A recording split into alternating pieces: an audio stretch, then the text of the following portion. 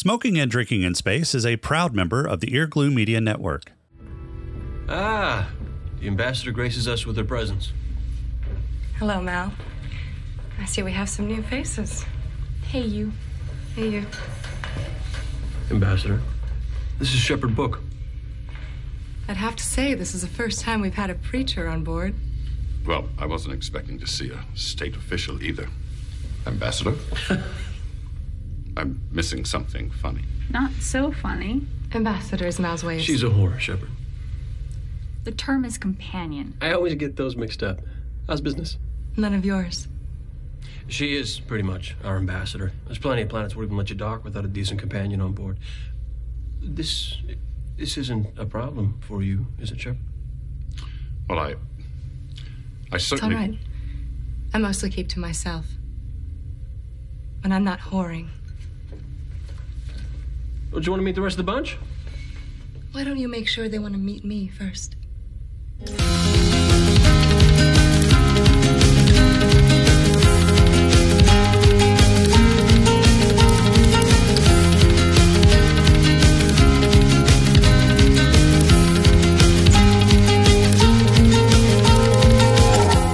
Hi, everyone, and welcome to Smoking and Drinking in Space. This is a sci-fi podcast from a couple guys who think they know sci-fi. With me this week is Rob. Say hi, Rob. Hi, Rob. And James. You can say hi, Rob, if you want to. I'd rather not. Okay, that'll work. Meanie. And this week, we are going to start the Space Western series that Fox got its grubby hands on and fucked up with their scheduling shenanigans. Shut the hell up. It's the pilot season, episode 1, season 1 of Joss Whedon's Firefly Serenity. Do you really have to say season 1? Well, it's the only season, yes, but it is season 1. Okay. I mean, what would you call it other than season 1 at this point? I don't know. It's the definitive season. It's the only season, so it's not really any season. It's just there. Well, if it's not a season, what is it? A series? Yes, it's a mini series because that's all they got. 14 episodes. I don't think 14 is considered mini.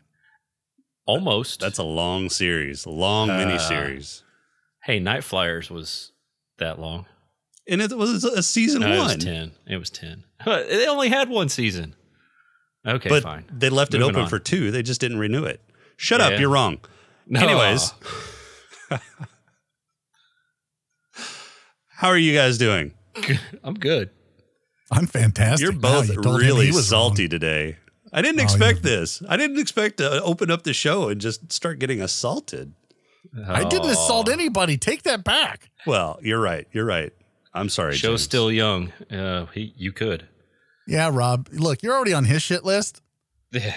Dude, I've been on his Like, shit you want- list from like 2002, so I You wanna really be don't on- give a damn. Do you want to be on 2 shit lists? Bring it. All right, cool. You're Oh on the my list. God. Congratulations. You're both pretty. Can we start the news?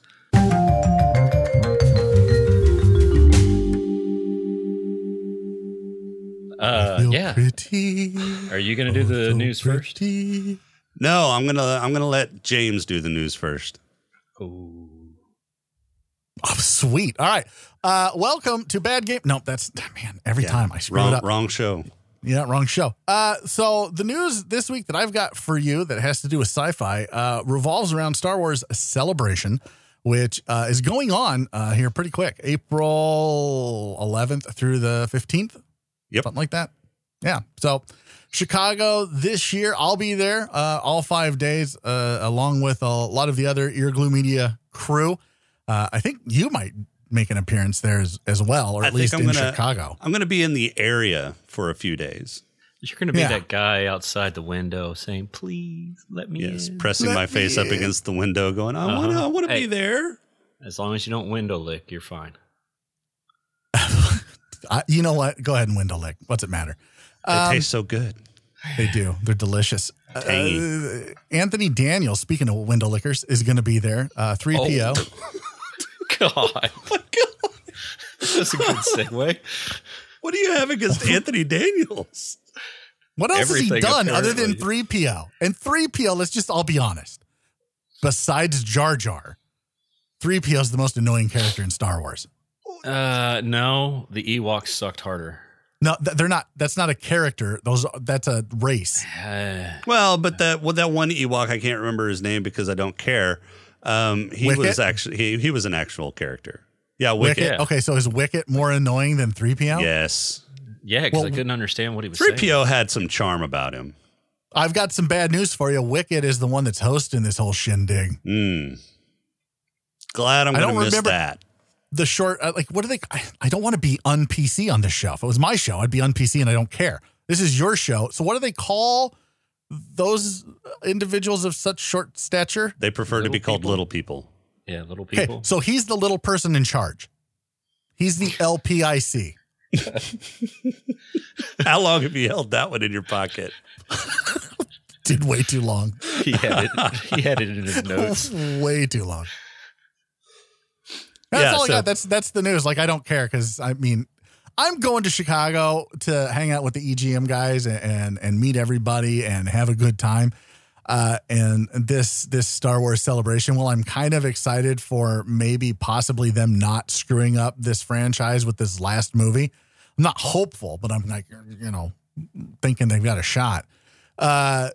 So I'm just going to smoke cigars and try to, not get arrested or shot. Or Well, both. don't do it inside the building. What, arrested or shot? No, smoking. Yeah. Oh, yeah. No, I'd go somewhere else. Yeah.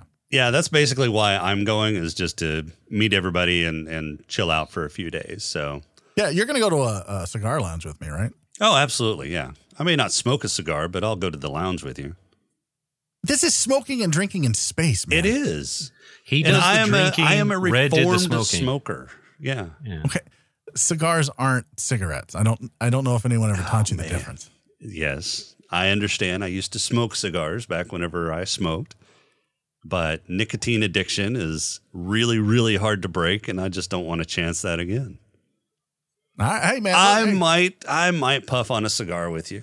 I don't know yet. It's just it's up in the air. So Only we've if you moved. pass it We've to already the moved left. the needle. We've moved the needle. Shut up. He said no. Shut up. And now he's like, maybe. No, Maybe. just both of you stop. I can stop whenever I want. I quit anytime. Rob, what do you got? Oh, I've got two things. All right. So the first one is James. Well, we don't talk about that. Oh, That's sorry. a sensitive subject because then I have to talk about that night with Jason. Oof. All right. And yeah, it's a bad day. You didn't think so at the anyway. time. Yeah, well, hindsight's 20/20. Anyway, James Gunn. I got James Gunn news. He released a new trailer for Brightburn. And Which, what is Brightburn? Okay, Brightburn is a Superman-inspired horror movie. That sounds different. Doesn't it? So, from what I've seen on the first trailer, it's basically this kid's got some powers, and the idea is and they're similar to what Superman had. So it's what if Superman turned out evil? So, But they did a whole comic series on this. they did. What was it? The The Red Sun. well, the Red Sun. S.O.N.. Yeah. They also had one. What happens if he was if his morality was shattered? Yeah, when Lois Lane was murdered by Lex Luthor. Yeah. Yep. But those two different storylines. One was he was raised by the Soviet Union, and the other was, Lois Lane died. Yeah. You both know much more about Superman than I do. Well, you have to when you wear his underwear. Are you wearing it now? I like to wear Superman underwear. Yes, it makes me feel strong and powerful. At least he's wearing something. Right? Well, that makes one of us. Yes. Yeah. So it's basically a horror movie. And he released a new trailer. It looks kind of interesting. I'm not a big horror fan, mostly because it's too Scary? No, I wasn't going to. Yes, I can't sleep at night. I was going to say it's too easy to know what's coming up. They're all the same. scare you senseless if you can. Well, yeah, but it's not. You go to these movies and you watch them to be scared. You don't go to them for the brain teaser. Well, that's true, but I'm not a big horror fan anyway. Although there are a few horror movies that are, intellectual. Yes. Like Us was excellent. I haven't watched it. I'm waiting. What are you waiting on? For it to come out on DVD. Well, you're in luck. Yeah. Yeah.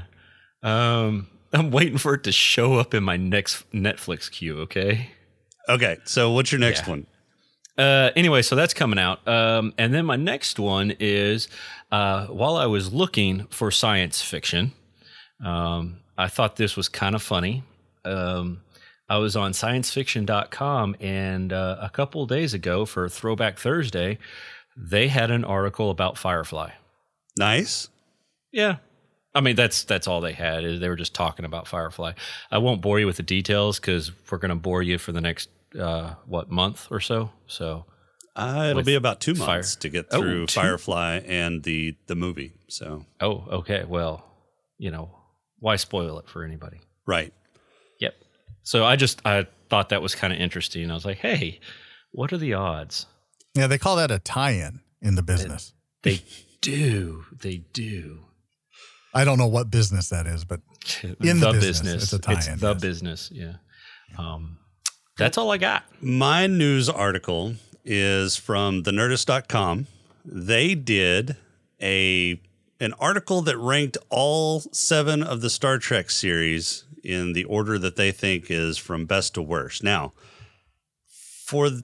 I have a problem with this article just on the surface because I think there's really only 2 categories. There's good and then there's awful. There's 2 shows that are on the good category. That's Next Generation in the original series. And then everything else is awful. But they went and ranked it, from 1 to 7. And, spoiler alert, they have the Star Trek animated series at number 7, which, okay, that's fair enough. They have Enterprise at number 6, Voyager at number 5. They have Discovery at number 4. Now, this is where I kind of deviate off of them. They have Next Generation at number 3, which is a travesty because they put Deep Space Nine before the Next Generation, which is absolutely wrong. Deep Space Nine probably doesn't crack the top 5.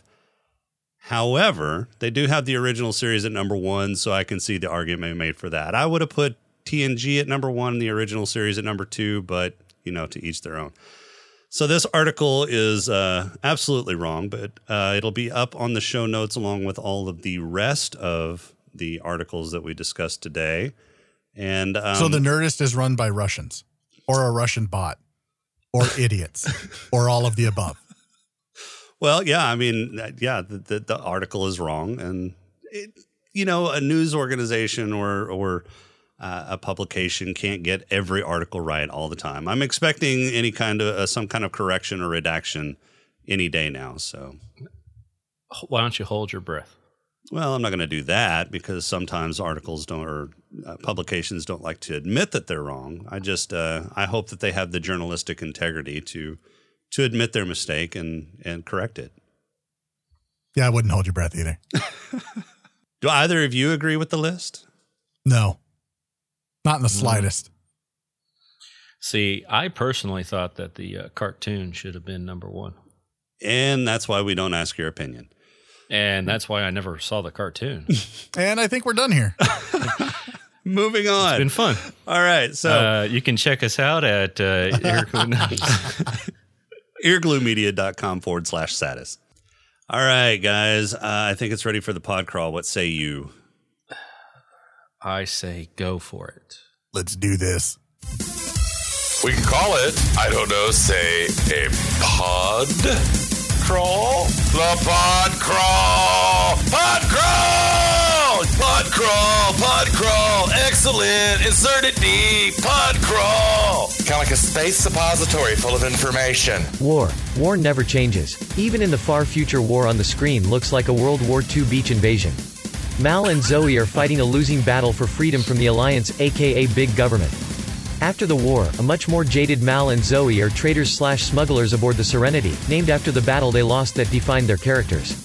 Joining them on the Serenity are Kaylee, the bubbly engineer, Wash, the audience analog and ship's pilot, and Jane, the creepy enforcer with a douche donut and no social grace. After almost getting caught by the Alliance during an illegal scavenging run, they make their way to sell off their ill-gotten gains and pick up their diplomatically named ambassador, Inara, from Persephone. Their fence, having seen a bulletin about the scavenging operation that makes the goods too hot to deal, calls off the transaction and the crew of the Serenity are stuck looking for a new buyer. Needing some quick cash, they pick up some passengers while on Persephone. Shepard Book, a missionary, Simon Tam, a surgeon, and some guy, which instantly tells you who's not making it past this episode. The Serenity heads to Whitefall where a buyer and former lead pill dispenser, Patience, agrees to take the merch off their hands. Along the way, a mysterious signal is broadcast from the ship to the Alliance with their current location but is quickly jammed.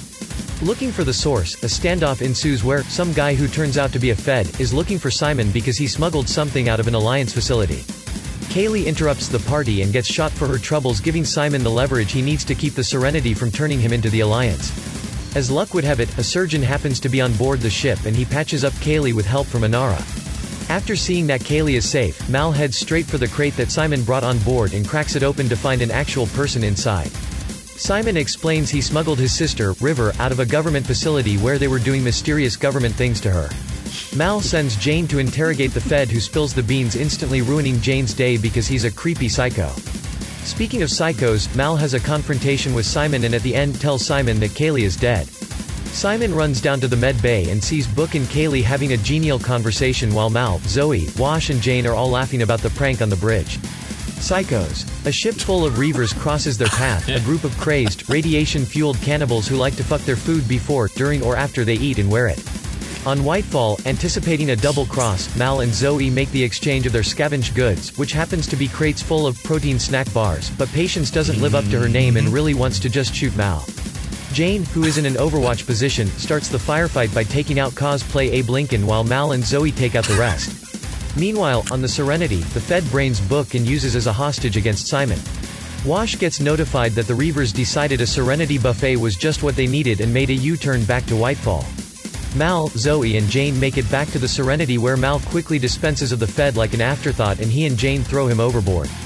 Wash does some of that pilot shit mab while Kaylee instructs Book and Jane on how to rewire the ship to pull a hunt for the Red October. The Serenity turns and burns and tosses the Reaver ship end over end as they make their escape. Zoe has Mal take the con while she has sexy times with Wash. Jane and Mal come to an understanding and roll Mal offering Simon a medic job credits. Okay, first off, you needed a little pause in there because it sounded like they were doing sexy time with Mal, Jane, and... Well, maybe they were. A second there. It's like, whoa. I don't remember Jane coming up and going, I believe the French call it menage a trois. Oh, my God. That would have been awesome. Yeah. That would have been a totally different show. And might have gotten a second season. Yeah, I think I've seen movies that start like that. Yeah. And I just want to let you know from now on, it's just Serenity. It is not the Serenity. If you've got problems with that, you talk to Kaylee. Wait, can I pretend I have a problem with that so I can talk to Kaylee? So yeah, go ahead. All right. So yeah, well, because that exact same thing happened in the episode. So the ship's name is Serenity. Serenity, yes. It is a ship. So if I were going to say they're going back to the ship, I can also substitute the ship's name Serenity. So they are going back to the Serenity. No. But see, in the show, somebody says that, and she says it's just Serenity. So she's anthropomorphizing her ship. Good for her. Of course she is. But I'm going to call it the Serenity because it is the ship. She's in love with the ship. I mean, I thought that was the whole thing, right? Right. She is. Talk to it. Oh, she talks to it. She strokes it. Yeah. She tells it it's a good girl. That's right. She does. Mm-hmm. I don't think she does it in a sexual way, Rob. So stop drooling. I'm not the one drooling. Shh. Just take the blame. Just take the blame.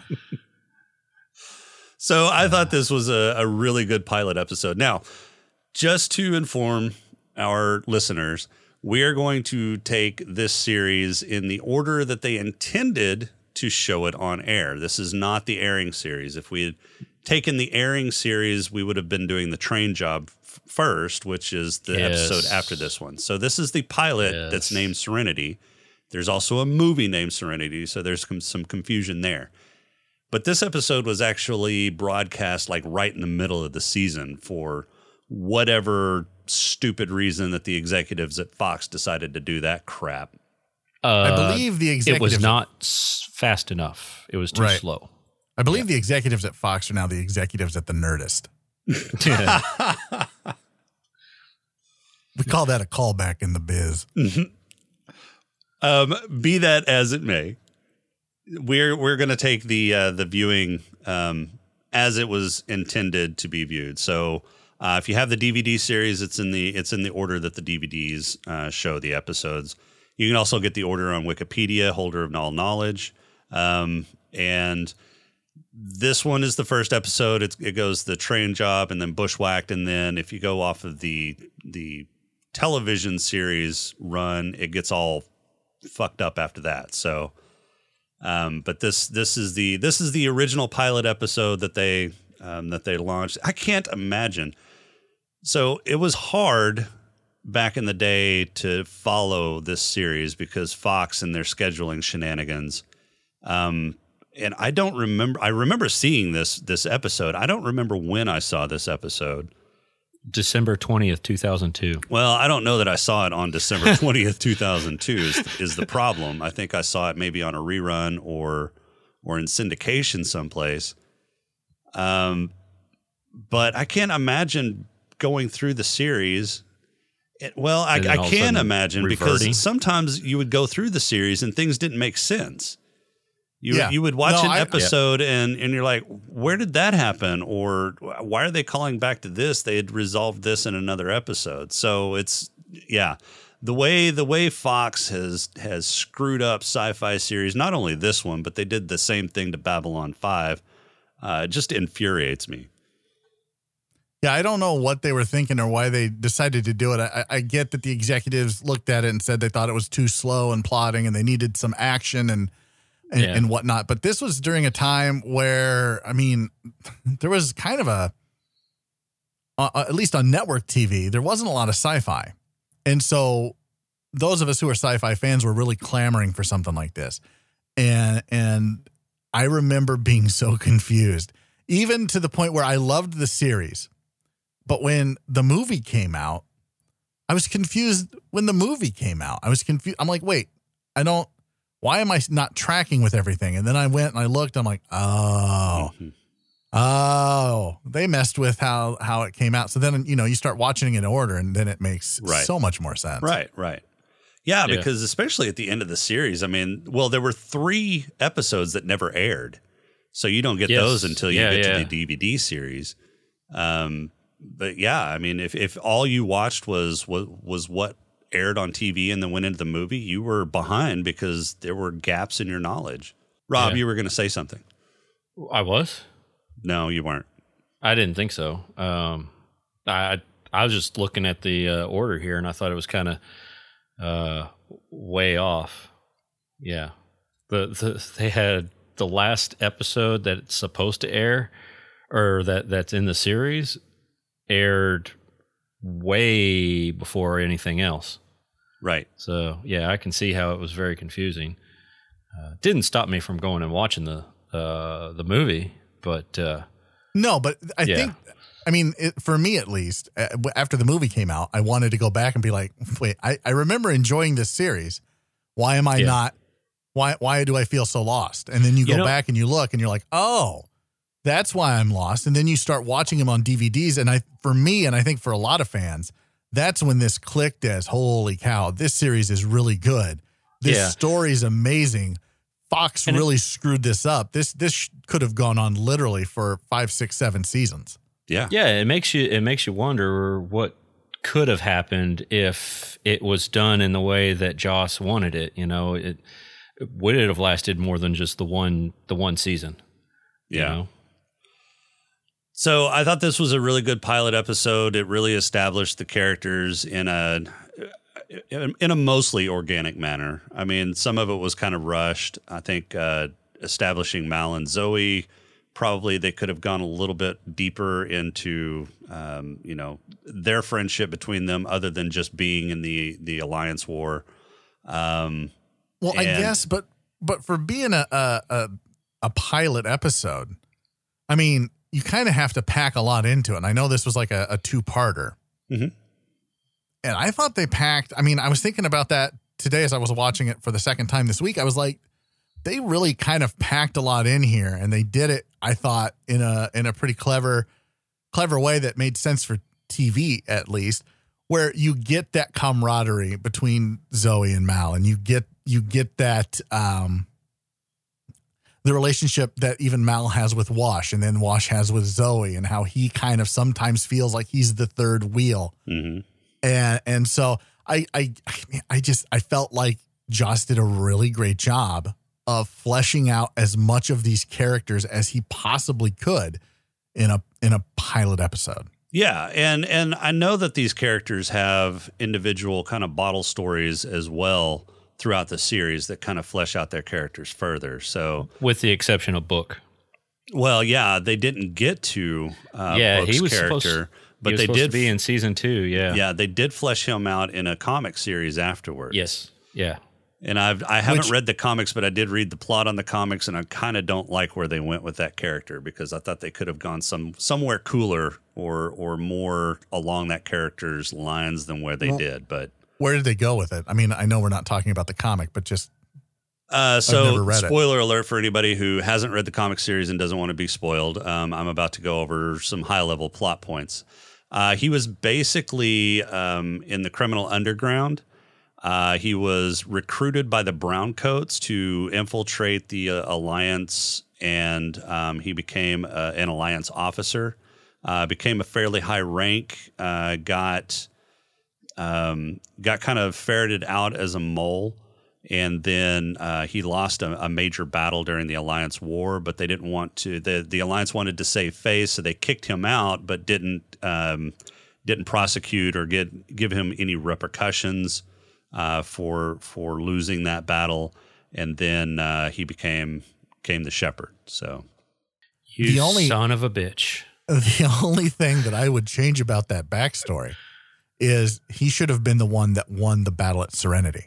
Oh, that would have been juicy. Yeah, that would have been good, because that would have given him conflict, even more conflict than what he does with the religiosity aspect with Mal. Yeah, I mean, Mal is very, and this is coming from a guy with a religious background. Mal is very standoffish, very confrontational with him about religion. Mm-hmm. I mean, from the get-go. Mm. I mean, when he introduces the ambassador, right, Inara to him. I mean, no, she's a horse shepherd. Does that bother you? I hope it does. Right. Like he's just trying to egg him on. Yeah. And I think that was kind of a double poke at both Inara and Shepherd when he does that, because he's doing that with Inara to kind of keep her at arm's length, because you can definitely tell that he's got some romantic feelings towards Inara and some very protective overtones towards her, but doesn't like her occupation for whatever reason. We haven't really explored that yet. And he's also, poking at Shepherd as well, because, hey, we've got a prostitute on the ship. Or are you comfortable with that? Are you sure you want to hang out with us? So I think that was kind of a dual purpose kind of ribbing there. Oh, for sure. But I mean, it becomes even more apparent at dinner that night when Shepherd asks, he's like, "Do you mind, Captain, if I say grace?" And he's like, "Only if you say it out loud." No, so, yeah. He says only. Yeah, I do mind if you say it out loud. So everybody kind of says grace silently. Yeah, that was a good one. I almost missed that meaning, because when he said only if you say it out loud, I was like, he wants him to say it out loud, and then I replayed the whole exchange in my head again. And do I realized, you mind if I say it? Yeah. So he certainly has a problem with it. But when you think about the character Mal, why wouldn't he have a problem with religion and God? This was a battle that he had won, that he had done it single-handedly, that looked like it was going to be a miracle, like the hand of God had come down and protected him and his own and brought them through this battle that you know, he even says they thought they were just it was going to be a walk in the park to take Serenity Valley, right? He said the angels were coming down. Right. You know? The angels were coming down. So there's these religious overtones to the whole thing. And then all of a sudden the rug is pulled out from under him and they're like, yeah, they ain't coming. So you think the Battle of Serenity Valley is a losing faith moment for Mal? Yes. I think absolutely. That makes sense. Yeah, I can see that. And it turned him to this life. He had to surrender. And then, you know, big government came in, like you said in the pod crawl. And, you know, instead of prosecuting these guys, it just kind of lets them go and go out into the verse and try to make an honest living. Mm-hmm. And or a dishonest living. Right. Right. And so he's like, I'm going to stick it to the man. And he still dresses like a brown coat. Yeah. He still dresses. He doesn't want to let go of that. And I think even Mark Shepard's character, Badger, for those of you who watch Supernatural, Crowley, I love the Crowley character on Supernatural. He tells him, he's like, you're still a soldier, man. He's like, you think you're a businessman? You think you're a captain? You're not. You're a soldier. So I think there's this whole episode is fleshing out these characters in a way that, I mean, you don't see a lot. The writing and is so good that you don't see a lot anymore, and that you can flesh these kinds of big themes out in an episode or 2 episodes. It typically takes a lot longer to do that. Right. Yeah. But I mean, it's jarring to see the loss at the Battle of Serenity Valley and then see Mal and Zoe on the Serenity. You don't get any kind of how did it happen? Yeah, you don't get any kind of feeling for how much time has passed. You don't get a feeling. Say 6 years. It says 6 years later. Oh yeah, I guess so. Okay, so I'm a moron, but we'll move past that. And I remember that now that you mentioned that. But you don't get any kind of feeling on how he came up with the funds to get the Serenity. What? Well, no, but I mean, can't that be left up to the viewer to connect those dots? So there was obviously a connection between he and Zoe at the Battle of Serenity, and probably before that, because the two knew what the other one was going to do. Like he took down that ship, and then he saves her life, and then he starts laughing hysterically, like, you know, like this is meant to be, right? Like everybody else is dead, but you and I, Zoe, and this is hilarious. Yeah, and so that's how we roll. Right. So I don't understand why the viewer can't put those together in in their mind. Like, okay, so the war is over. They've been let go. What do they do? Well, but I want to know why Zoe is following him into the abyss like that, and why she continued to follow him after the loss of the and battle. always called him sir. Well, because he saved her life at least once that we saw. So she is the Star Wars equivalent of Chewbacca, except so much more hot. Yeah, a little less hair. Yeah. My God. Do I need to leave you two alone for a moment? If you don't mind, thanks. Just wait till we haven't get gotten to Inara yet. Yeah, we need to talk about Inara. Let's say Inara or frozen Tamsicle. Tamsicle. Good God. Okay, so so the next character that we're introduced to is is Kaylee. Wash. Is Kaylee. Was it Wash or Kaylee? Was it Wash? I thought it was Wash. Because wasn't Wash playing with the dinosaurs? Oh, that's right. Which was amazing. I mean, that just right there tells you who Wash is. He's playing with toy dinosaurs. Right. Yeah. And that's why I said he's basically the audience that are watching this show, and he's kind of the character that this show is viewing through the audience's eyes, or the audience is viewing through his eyes. So he's the one that is probably more instantly relatable to the audience, and probably why he turned out to be one of the audience favorites of the show.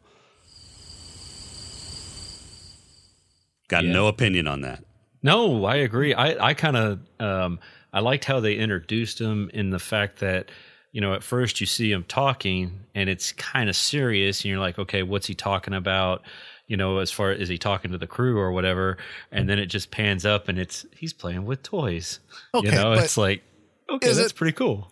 Is it that he's so relatable, or is it that everything up to this point had been so serious? So they're outside, they're doing a spacewalk now, right? 6 years later, Mal and Zoe are doing a spacewalk. Yeah. And they're trying to obviously get something out of a derelict ship. Mm-hmm.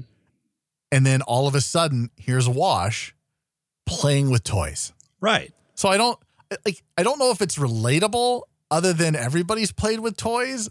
I just think that he's a fan favorite because he's such a great actor. But and this Wash character was so well gives written. Wash also gives a lot of the exposition to explain what's happening on the show. He gives a lot of the technical backstory. He gives a lot of the historical backstory. He's the one that catches the audience up for the most part. I guess. I think he did in this particular scene, I think it helped the audience figure out what the overall tone of the show was going to be.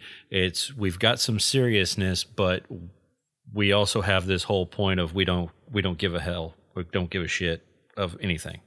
Or we don't give a hell. I like that one better. We don't give a hell. Or okay, so we need to figure out the Chinese version of this because they slip back and forth, right, between Mandarin and English, right, and that's something that they don't really explain. I think they explain later in the series, if I remember correctly. Yeah, but they don't explain towards the beginning of the series, which can kind of throw the audience off as to why is there so much Asian influence in this show. Why is it so they can cuss? Well, I mean, but even then they've got different cuss words. Like they've got humping for fucked or humped for fucked. They've got Goran. Yeah. Goran. Yeah. Garanit or Garanit. Yeah. Whatever it is for goddamn it. They've got all sorts of different analogs that are more English sounding than they are Chinese. Now they do, I understand, curse in Chinese or they have idioms that they say in Mandarin, but that's something that they don't really explain until later in the series, and that's kind of confusing at first too. I get it is confusing, but again, as a viewer who tries to not, I mean, look, I want to be entertained, right? I don't want to sit there and have to think about things too hard. I can easily connect the dots in my mind and go, okay, so, there's obviously some kind of influence from Earth somewhere way back where, Mandarin has seeped into the culture at large. Like, why do I have to overthink it? Why do I have to know right then and there? Because right then and there, what's important is there's a government ship that's bearing down on them, and they're trying to steal out of a derelict ship. Well, but I understand that, and I get that, but it's the same criticism that I had with Blade Runner whenever they did the same thing, only I think it was Japanese in Blade Runner and not Chinese. That was during the time, and that was kind of a cultural thing during the 80s too, whenever Blade Runner came out, was that everybody was afraid that, the Japanese were going to take over, because they were becoming an economic, dynamo at the time. Their economy was shooting way up, especially during the 70s and early 80s.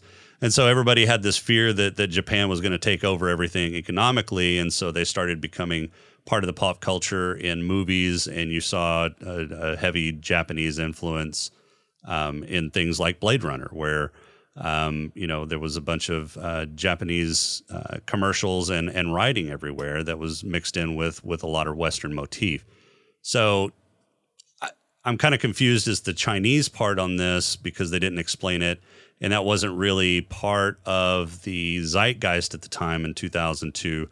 China was just starting to gain some headways economically, but I don't even think they were second at the time. They might have been third or fourth in terms of GDP. So, well, I haven't read anything on like what Joss has said about it, because I'm sure there's an interview somewhere with him talking about it. I mean, this has been discussed and rediscussed 6 Ways from Sunday since then. But couldn't it just be as simple as he was taking inspiration from Blade Runner? It might be. It might be. So that's why I tend to try to not overthink those types of things. Like, I get that it can be jarring, but at the same time, when it happens repeatedly throughout, the first 2 episodes, I mean, it kind of sets it up for, this is part of the culture. You're just going to have to deal with it. So the first couple times it might be jarring.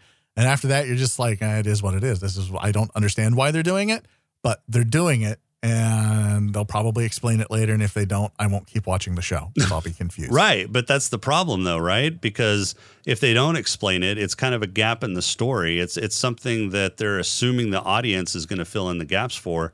And is that the work that you want the audience to do?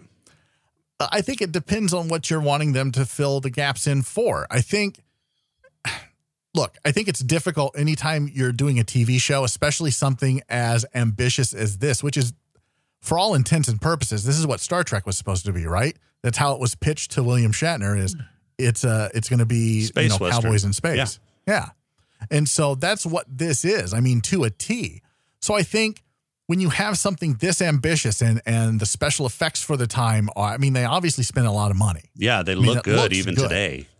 Absolutely. I mean, it certainly holds up. So when you look at this kind of stuff, I mean, you hope that when you're building a TV series, when you're trying to build a franchise, and Joss knows how to build franchises, that this is going to carry on and you're going to have time to explain it.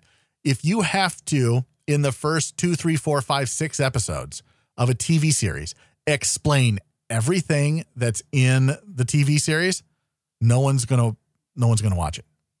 Yeah, and I'm not looking for long exposition on the culture of the time, but just a mention of the alliance came from a joint venture between the 2 superpowers at the time that colonized this area of space, which was the United States and China.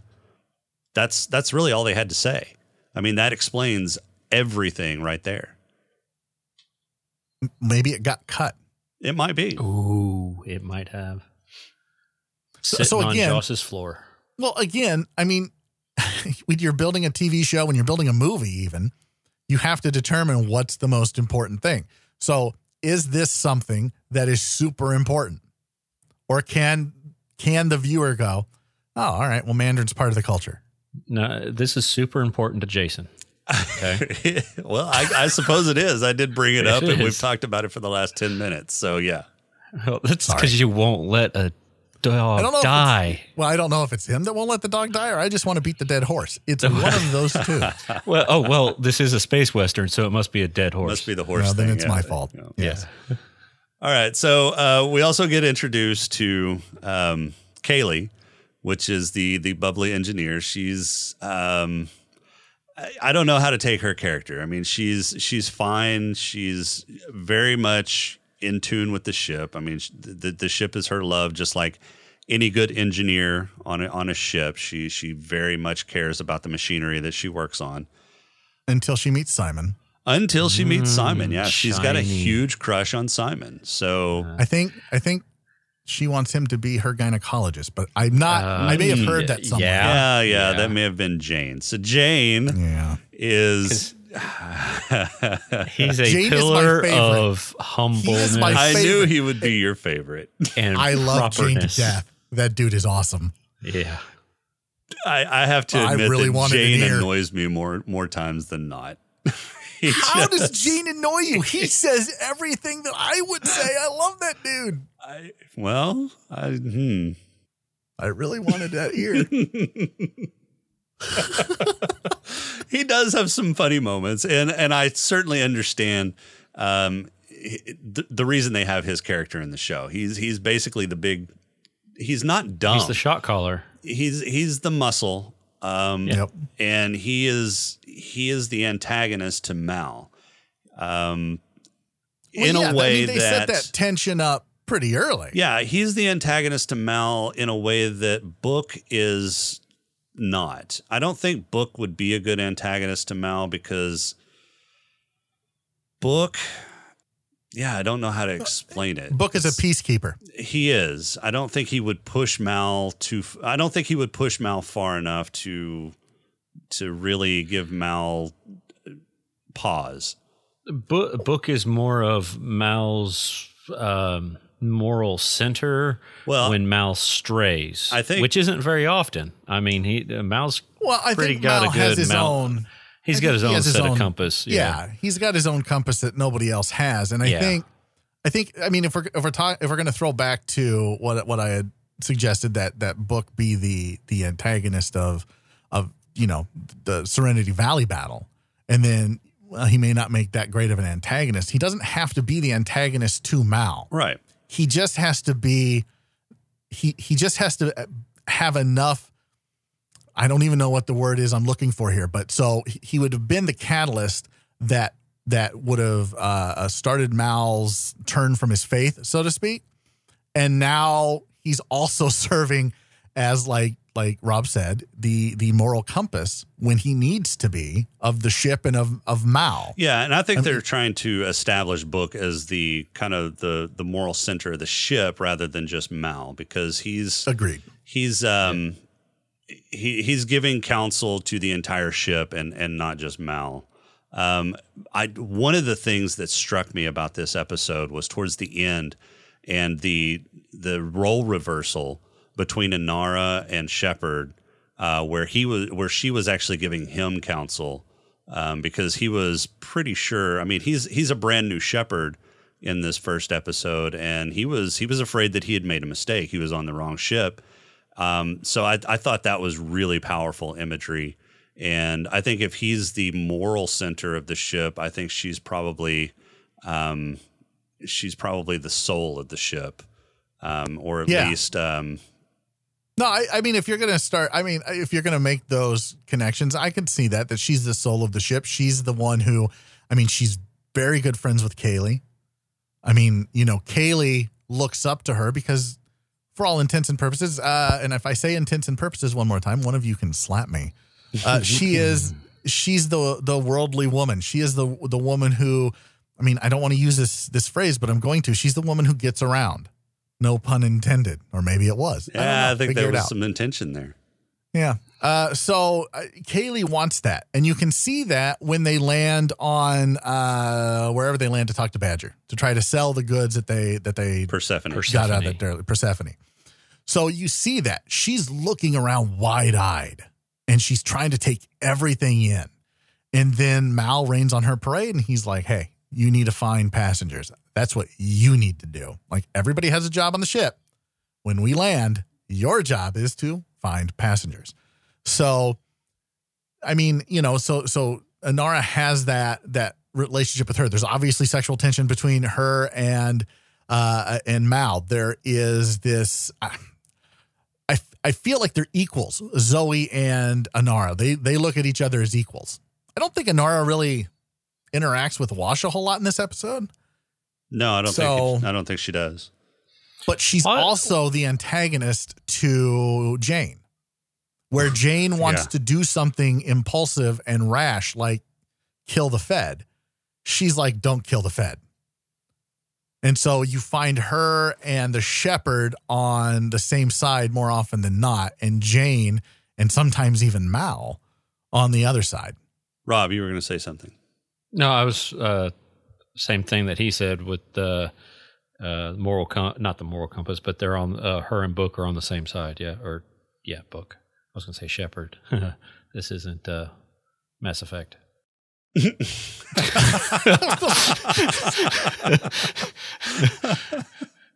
Yeah, no, I was agreeing with the fact that Inara and Book are normally the one side, and then you have Jane on the other side, and Mal sometimes he's kind of in the middle. He's going back and forth.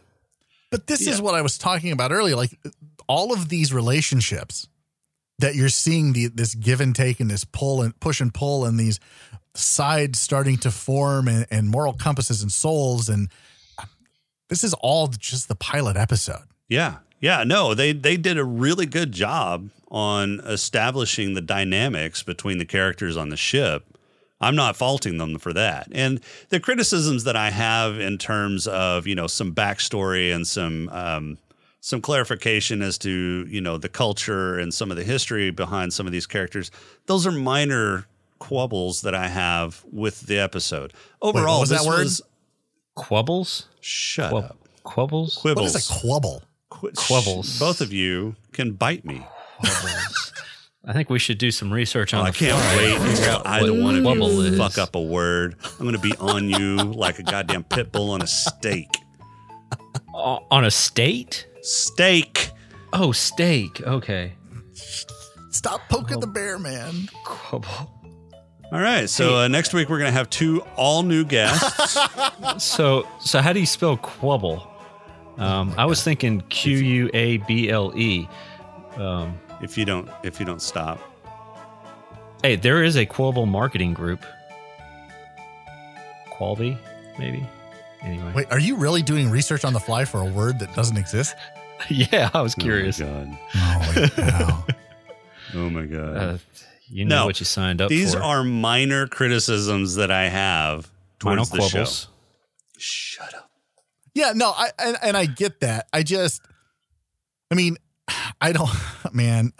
to fanboy myself out here. This is literally my favorite show on television ever. Like, it just is. I could find, even with Fox screwing this up, and later on watching this all on DVD and listening to the commentaries and all of that stuff, and then watching the movie, like, I went through and watched this. I made my wife watch it, and she loves this show now. My wife actually watched this with me too. This is the first time she's ever seen it. And she was like, are there going to be space zappers? Space zappers? Zappers. Nice. In fact, she was kind of disappointed that there weren't space zappers because I told her it was a space western. And that's, I mean, not to switch gears here, but that's the other thing we haven't even talked about yet is they kind of stick to how things work in space. Yes, no sound. I love that. That's one of my notes. That was the first thing I wrote down. No sound. Yes. No sound, like that Reaver ship goes by them and you don't hear a thing. I loved that. I immediately thought, dude, this is where The Expanse got the idea from. There are a lot of parallels between this show and I'm talking in terms of technicality and some of the way they did their shots and effects. There are a lot of parallels that you see between this show, the original Battlestar Galactica, in terms of some of the cinematography and the way they did some of their shots, and even the music. Some of the music reminded me exactly of the new Battlestar Galactica and The Expanse. All of them have some of those same kind of docu-style shots where it's somebody following people with a camera, and the music and the way they shot some of the ship effects in space remind me a lot of those. So I think those two shows took a lot of material from this, some inspiration from this series. Well, I read something that Joss specifically shot anything that had to do with the crew by hand. They didn't use any steady cams or anything like that. And then everything that was for the Alliance was all on steady cams and tracking and all that kind of stuff, just to give that difference between sterile and gritty. One is very polished. One is absolutely. Yeah, I can see that. I mean, he was really trying to say something with this show, I think. I mean, I don't know if he was doing it intentionally, if it was just a good story or what, because I think his politics now are decidedly different. But, this is definitely big government versus the small guy. And I think that was really established in this episode too, when Simon kept pushing and pushing and pushing Mal. And he finally said, I'm surprised you don't work for the Alliance because you'd fit right in. And that was it. That's all Mal needed. And he punched him. That was it. So, I mean, there's that. I mean, I don't know. I think Joss did a really good job with this pilot as far as setting everything up and like big government is bad, little guy is good, but the little guy really is just at this point trying to eke out an existence in what we come to find out much later on is a world created by the Alliance. Yeah. What are you talking about? I don't know. Don't worry about it. I don't want to spoil anything for you, Rob. Please don't. I have never seen this show in my life. This is all new. I like the juxtaposition between the new and the old technology. They're on a highly advanced spaceship because it's a ship that moves through space. I mean, it's going to have some advanced technology, but they're making coffee in a porcelain pot.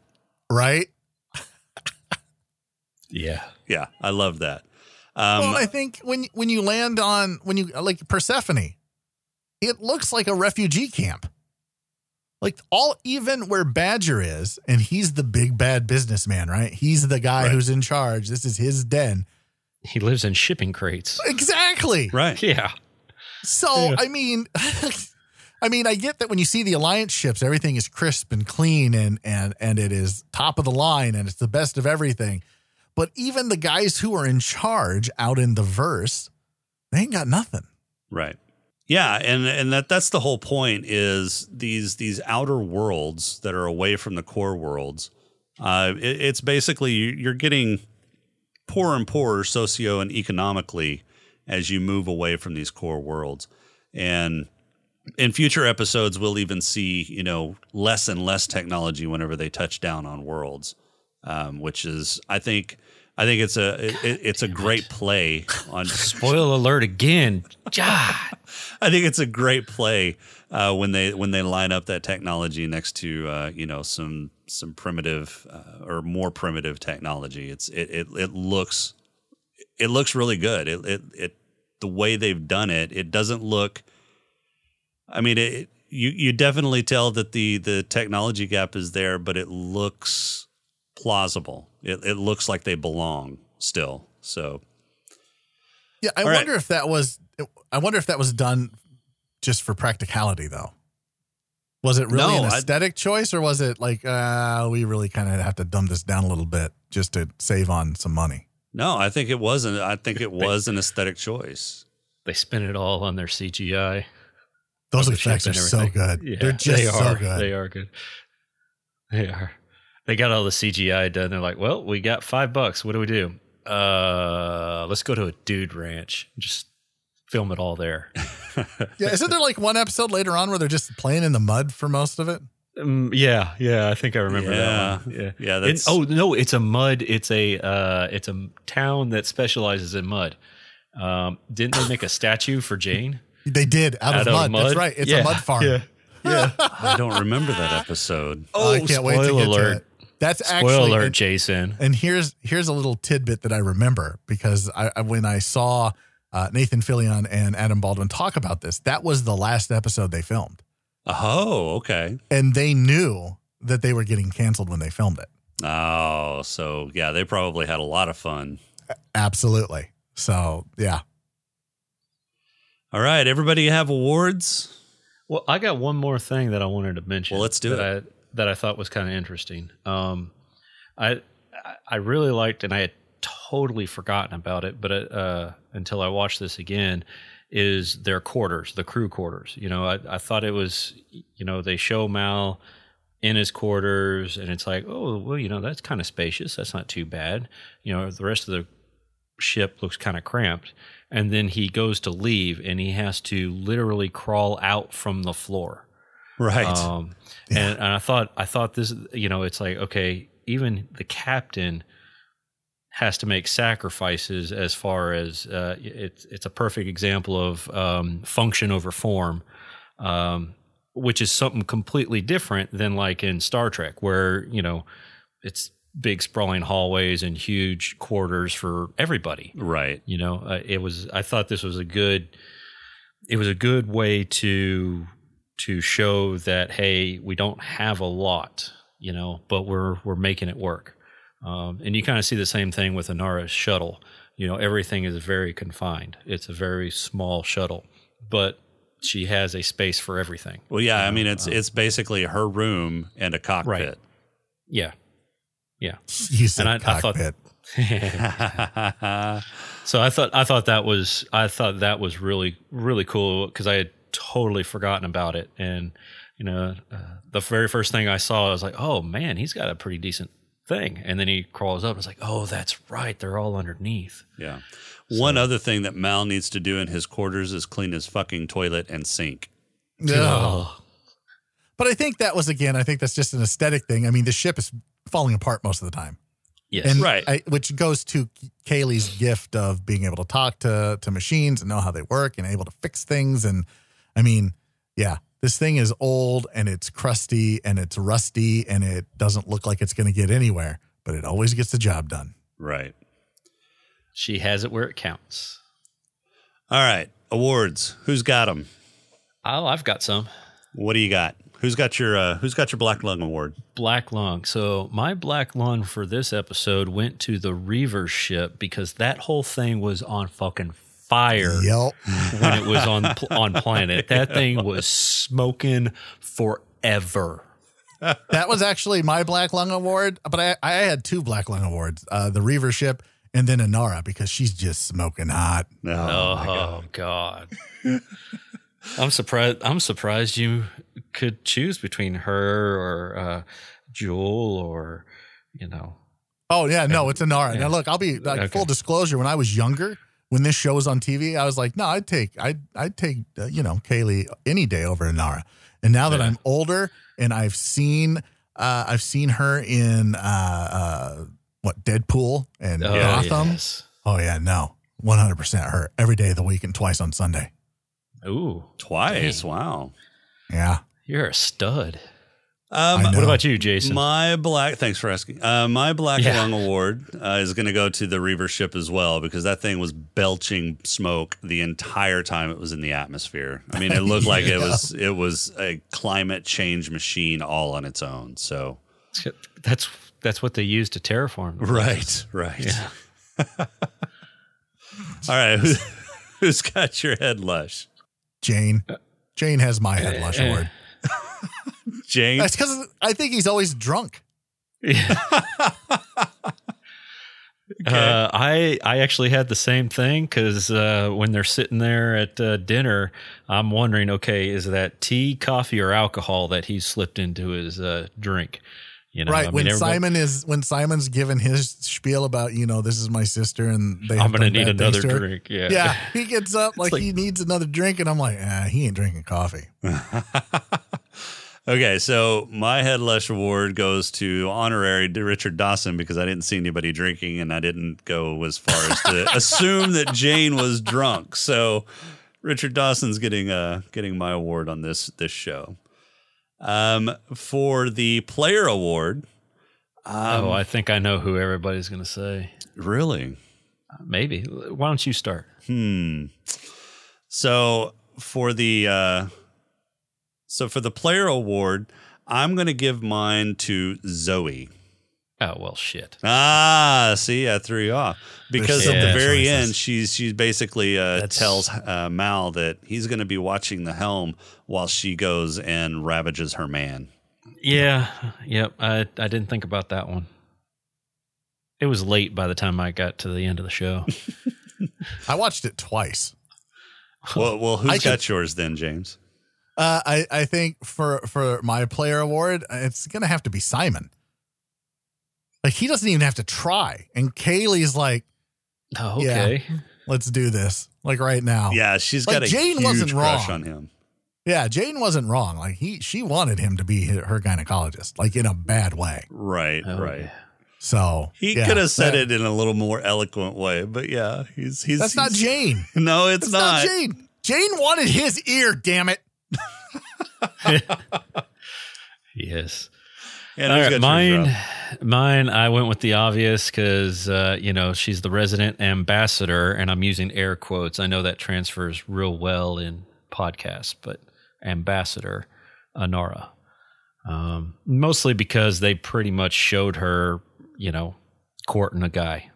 Right. So I went with the low hanging fruit. Wait, when you say courting a guy, do you mean just having sex?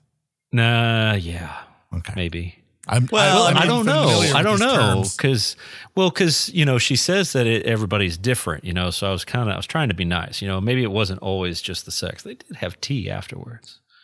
Well, that's because he finished so quick. I thought that was the whole thing. The tea was still hot. Well, and then he kind of tried to blame her, right? Right. He said your clock probably speeds up so that you're cheating us out of time. Yeah. Yeah. And that's when she kind of was like, yeah, just get off my ship. Yeah. Yeah. Yeah. But she is, I hate you now. she's super hot. Yes. Super hot. Like, can we just give her the super hot award? There is not a super hot award. There should be. Well, you'll have to talk to the powers that be. I mean, is that really an award we need to give? I mean, she's going to win it like every episode, right? For James, yes, but I mean, it could be somebody else for you and I. Oh, do you have somebody else in mind later on? Are you thinking of? You don't know. Somebody the redhead, the redhead that. His Mal's wife. Yeah, that's right. Yeah, she was smoking hot too, and her and Inara did not get along.